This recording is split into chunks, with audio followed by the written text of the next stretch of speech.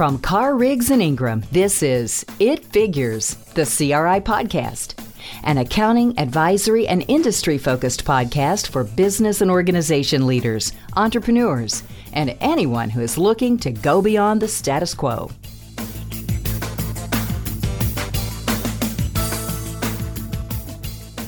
Good morning, everyone, and welcome to another CRI podcast. My name is Jimmy Woodall. I am the firm's consulting service line leader. Joining me today are Tyler Mills and David Mills, and they are partners in our firm's IT audit practice. They are my go-to cybersecurity experts, and we are very glad to have them. So today we're going to talk about something that happened recently and actually personally affected to me and several others that I know. Back on Christmas Day, if you are in and around the Nashville area, there was a bomb that went off early Christmas morning on 2nd Avenue between Commerce and Church Street. We won't get into all the reasons for the bomb or what happened there, but we'll talk about the effects of the bomb, right? I certainly don't want to get into motives, but we'll talk about the effects of the bomb. And the primary effect was again, it obviously damaged businesses, damaged like 41 businesses. It was a suicide bomber, so it killed the person who set the bomb in a recreational vehicle, and it injured like 8 others. But 41 businesses were damaged. But one of the primary businesses was the AT&T switching station that's there on 2nd Avenue. Now, the switching station, for those of you that are old enough to remember and have been around this area in the old South Central Bell era back in the 50s, 60s, and 70s. It's kind of the old place where if you've seen the movies where the little old ladies are switching and connecting your phone calls, right? Well, over the years, obviously technology has developed, and that's a major AT&T data center now, and it creates a lot, or it contains a lot of network servers and data systems there for a very large area. So this explosion messed that all up, right? So there was fire damage. There was a water main that went off, and so there was water damage in there and lost power. And basically, you had AT&T telephone services, you had AT&T cellular services, you had AT&T internet services, their UVerse television, and then this thing called FirstNet that they've got that is their nationwide wireless public safety network. All of that is in that area, particularly for it's a major hub for the Southeast. And so if you're in Tennessee, if you were in Kentucky, where I'm in Southern Kentucky, North Alabama, North Georgia, you were affected by this.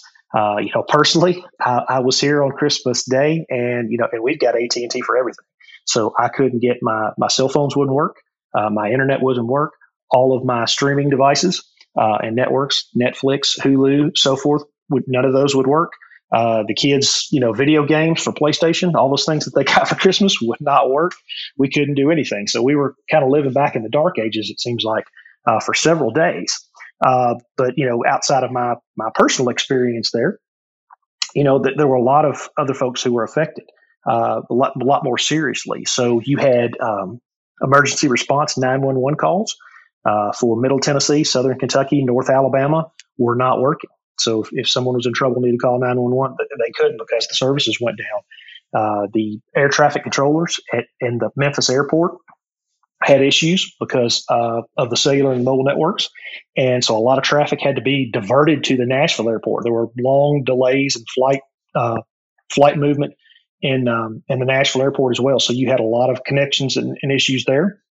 You had stores, department stores. Some of them didn't open at all, but a lot of stores, large businesses, large and small, in both, or in all these areas, could not use credit cards. They had to go to cash only because their POS systems and their credit card systems couldn't get online because of the effect of this issue right here.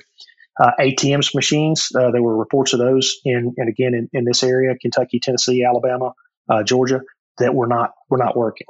Hospitals, I know of several hospitals that were on the front lines. You had workers or nurses who had to enter patient information 100% on paper because of the patient record systems, and it was part of their network, and their network was down, and so they couldn't use anything there. There were reports as far north as I'm aware of in Louisville, Kentucky, where entire school districts did not have internet. Now, again, it was over Christmas, so that didn't matter as much. But still, you had that was kind of the range of what happened there. Government offices, same thing. Again, we mentioned the 911 calls, but government offices had issues closing. At one point, the Nashville police, their phone lines were not working, were having issues. So the real consequences to this, and kind of shows our dependency on one telecommunication site. So those are some of the effects of the things that we had. And so now I want to go over to the experts. I've kind of finished kind of talking about the story and my personal involvement in it. So I want to go over to our experts, David and Tyler. Guys, what are some more of the dramatic effects that businesses and governments and local entities like this have in a situation like this? How do they deal with it, and what can they do to help protect themselves from something like this going forward?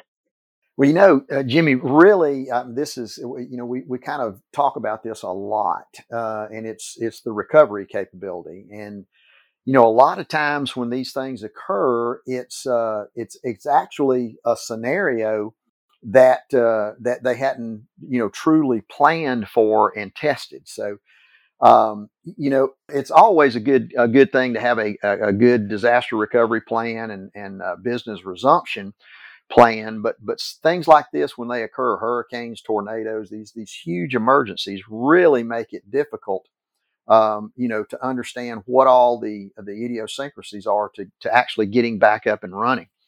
Doing a little reading on this, it looks like they were using a battery backup.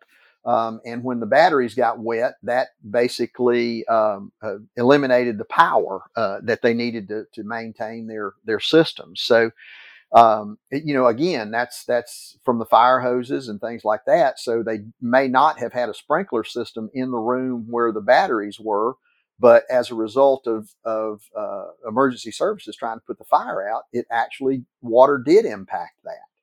And that's a hard one to really plan for.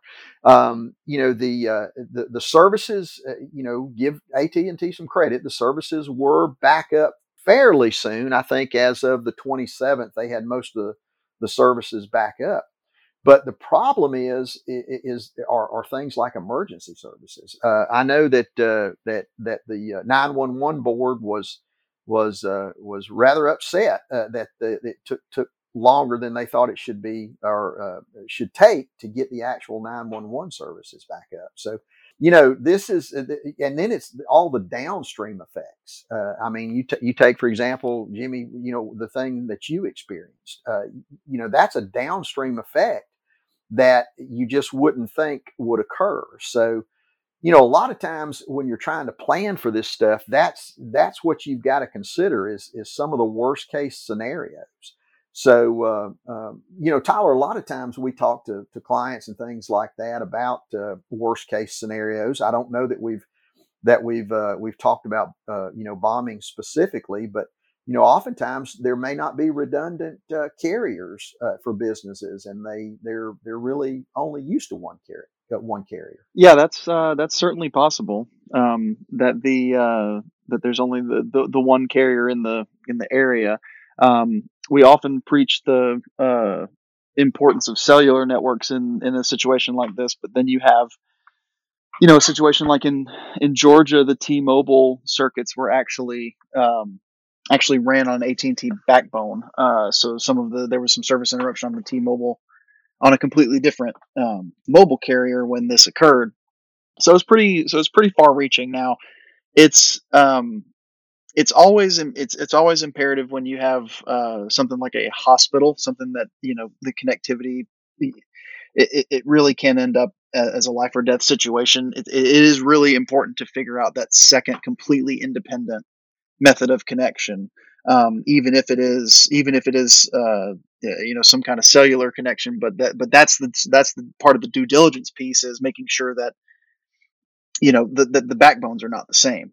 And in this case, in a lot of cases, that it was here, but you would hope that AT&T and a cable provider is available. Usually, that's the second That's your second connection as you go through the telecom to get either DSL or your MPLS, and then you have just a consumer grade internet connection through the cable company that you can back up to at least to run at a minimum capacity just to kind of get stuff done.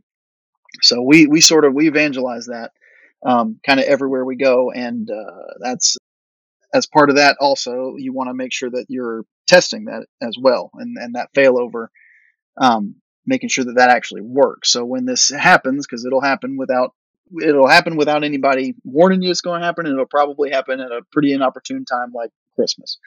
So you want to make sure that stuff is tested for sure. Tyler, that's funny that you say that. You're talking about the backups. I was talking to, again, a few of my neighbors here around town when all this was going on, and they were saying, well, that's kind of what you get for doing these package deals with AT&T, where you've got everything running on AT&T. Like they may have AT&T cell phone service, but they had their internet through a cable provider, and it's right. And then again, those like us who we were all loading up and going and sitting in Starbucks parking lot trying to get an internet connection on our phone because we couldn't get anything, couldn't get a cell service either. So yeah, I liken that. It's the same reason why I don't put the magnet wallet on the back of my phone. I don't want, if I lose my phone, I don't want to have also lost my wallet, and that's kind of that's sort of the philosophy I go with when I try to explain this to clients about why you need to make sure that there's true independence between those two vendors. That's a great analogy. Yeah, it really is kind of a difficult thing to do. But, it depends on what level of impact it has. We always go through these things called business impact analysis. And when we're talking about hospitals, and we're talking about 911 services, obviously what we refer to as time to recover becomes very, very minimal. You want those services back up as quickly as possible. Unfortunately, there may not be anything available.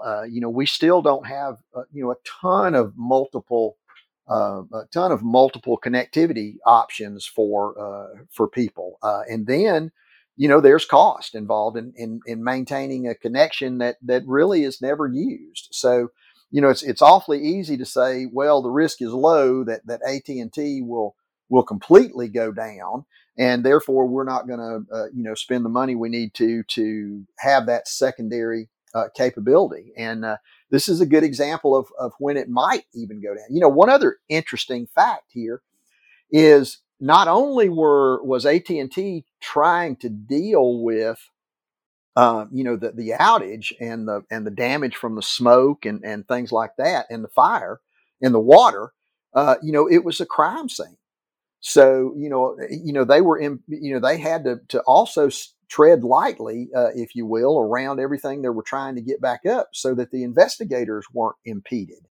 And it's a pretty populated area too. Oh gosh, yeah, absolutely, right downtown. I mean, it's a lot of folks there. So and it's not like it was for a little while there. There are a lot of people that live and in the downtown area. So this is like their walking areas and things like that. But it's difficult to say, well, we'll have to work through a crime scene, in a recovery plan.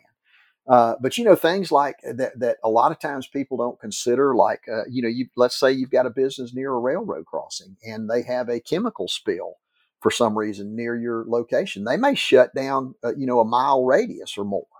And so you can't get in to actually do, and to do any type of work or recovery efforts if it also somehow damages where you if there's obviously a train derailment or something, and it damages where you are and impacts your business. So these are things that we just don't we probably don't consider enough risk. I think we kind of think, oh, well, that'll never happen, but yet, over and over again, we see it happening to a lot of people, especially hurricanes, tornadoes, things like that. So, that's right, David. You bring up something, and Tyler brought up something a second ago about timing, and here your point here when you say you don't know that these things are going to happen. Yes, this was this was a bomb, and of course, we hope that nothing like this happens again. But the city of Nashville has downtown has experienced multiple tornadoes that have come through there recently. In 2010, when I was still living there, they had they had the major floods, like once in a 1,000-year flood that flooded all of downtown Nashville. So it's not like that there's not events that could happen to make these things occur, right? I mean, absolutely.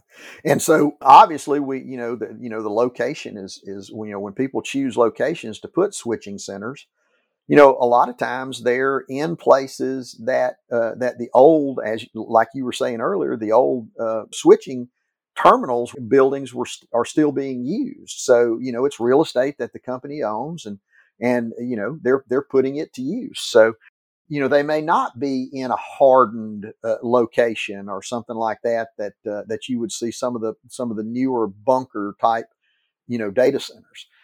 It's super difficult to say, well, don't put that back in downtown Nashville. Well, there may be a lot of mitigating circumstances that would require them to put that back. So, how do you plan for that? For that in the something like that may be occurring again. It's super difficult.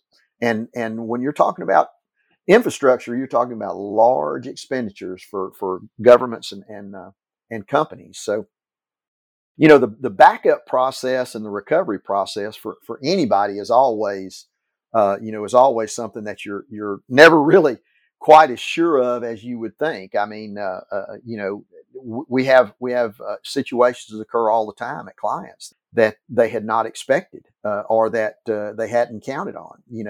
Things like when you have the banks that have ATM machines. It's nothing for a tornado to tear an ATM machine up, and your recovery plan may say, well, we've got to get a guard there to guard the ATM machine, and you start to call in the guard resources, and lo and behold, you hadn't talked to them in a year, and the phone numbers changed. So you don't. One of the things I think we need to learn is you don't want to wait till this occurs to actually test everything that could be tested in a scenario. Don't you agree, Tyler? Yes, I think it's really important to remember that you need to test early and often. You don't want to get caught. You don't want to get caught in a situation where something happens that you could not or did not foresee and you didn't plan for. A really interesting piece of this to me, and as we haven't really gotten into much of it, but a lot of people, and myself included, as someone who works in the audit profession, the question I had was, where was the audit oversight? Where was the government? Where was the audit, committee, the government committee that was making sure that this, if something happened to this data center, that stuff could continue to operate? And there actually is that metro oversight in Nashville. And this is never that reports that are publicly available are fairly heavily redacted. But this is something that I think that it seems like they relied very heavily on AT&T's ability to recover, and didn't take any of that into their own. Didn't take any of that responsibility back on themselves. They said, okay, we're using AT&T. They have this. They have these redundancies in place, and et cetera, et cetera. They never really thought that maybe they need that extra bit of recoverability on their end. And I think that caused a lot of heartache in the Nashville metro anyway. And there's some talk in Congress now about further oversight into that process. There are a lot of industry lines that we work in where there is no true requirement. There's no regulation around having to be able to recover or be able to require a business resiliency plan or anything like that. There are a few now in the banking industry. The FDIC does expect you to have put that in place, tested the plan, tested it again. They're very, very rigid. But in the healthcare industry, really and truly, the requirement is that a plan exists. Not necessarily that the plan's any good, just that it exists. So this actually is, to me, it should be a pretty good place to start when you're talking about maybe implementing some real world change, some regulations, making sure that this doesn't happen again. Yeah, no doubt about that. That's truly where I think the 911 board was so upset is I think they were. I think one of the board members said he was led to believe that this type of thing just could not happen. And we tend to sort of take everybody at their word for these larger companies that do know what they're doing, but that they have thoroughly tested, and when they make statements that this type of thing would not occur, we just tend to believe them and move on. So, some of these areas, like I said, there's no one real regulatory body that talks about information technology and the controls around, our communications and cybersecurity and things like that really flow down to all of these areas. And so, a lot of times, you've got things in healthcare like HIPAA, and even performing high trust certifications, where they are, in fact, being required to prove that they tested their recovery processes. But yet, there's no real requirement for them to actually do that on a truly regular basis, even annually. Some things, they'll do, and then they'll do it again, and they'll test and audit, and they'll do again, in 2 to 3 years. Well, a lot's changed in the IT world in 2 to 3 years. Even annually, we see that a lot has changed, and things could impact. It could impact, down the communication lines that are not really being addressed. Not only that, but there's a lot of changes that occur with these companies, especially the larger companies. They buy smaller companies. The smaller companies merge together and make a larger company. All of that is kind of a recipe for, well, maybe not checking things out when these mergers occur between these types of companies to make sure that all these controls are actually in place. So there's a lot of moving parts to this. And whereas the financial auditors, have things like requirements for financial statements for a lot of different mechanisms, they're not required for all mechanisms. So it's kind of really hard to say that, they didn't follow regulations or regulatory processes, because they may have followed those to some degree, but we don't have really much of a way to know what occurs. And the thing that always concerns me is when these companies are being bought and sold, where is the continuity, after that purchase for controls testing and things like that. Yeah. So as we was going to start to wrap things up here, but I wanted to kind of circle back. Is we've talked about the effects that occur to some of these the emergency response areas, to the hospitals, to the businesses that are I guess more integral to people's lives and public services and so forth. And we talked about the processes where a lot of these folks should be evaluating, hey, what safeguards are in place, what processes are in place, what regulations are in place to address the possibility of an issue like this happening again. One thing that I would tie in and ask about it again is some of those industries that we mentioned that were affected, like, just retail stores. And we're not just talking about like the, large department stores. We're talking about all the way down to small mom and pop places. And again, it's a matter of timing. What if this had happened just a few days prior to that, a week prior to when it actually did, before Christmas? You're talking about disruptions to these folks' businesses, these retail businesses, that in their busiest time of year, right? And so, it's affecting their sales, it's affecting their ability to continue as a business. And so, anything you guys want to add, again, as we wrap up here? Again, we've talked about the more public stuff, but what about these folks, our clients out there that are listening? Yeah, and Jimmy, the thing about it is this could have affected one of those retail businesses that were nowhere near the bombing. So that's kind of what we're talking about here, is these things have far-reaching effects. But from a client perspective, I think one of the biggest things to do is to have an understanding of how your communications work for your business. Ensure that you've got some redundancy built into that system. even if it's something that you have to pay a little more for that you don't actually use. But, have those things built in, and then to test with realistic scenarios. Not just not just something that's really easy to test and put on paper, but utilize realistic scenarios when you're testing, and actually make the phone calls that you need to make. You may not be able to actually shut something down and switch over, but you can certainly bring up your redundant communications path and test the connectivity to that. So, Tyler, you anything to add to that? I think one thing that we don't talk about a lot in stuff like in things like this when we do podcasts or webinars or whatever it is what Jimmy brought up, that really small, that truly small business, 2-3 people, retail businesses that are affected by stuff like this, and what can they do is it when it's not economically feasible for them to have a backup connection, et cetera, et cetera. There's a couple of pieces there. In 2021, it's hard to imagine anybody of that size using anything other than a Square or something similar to take payments. It's so much easier to set up. There's no hardware that you have to rent from a bank. So if you're already in that world, then the thing to consider is, okay, well, my Wi-Fi works through this company. My cell phone works through the same company. Maybe I need to consider changing what I can change.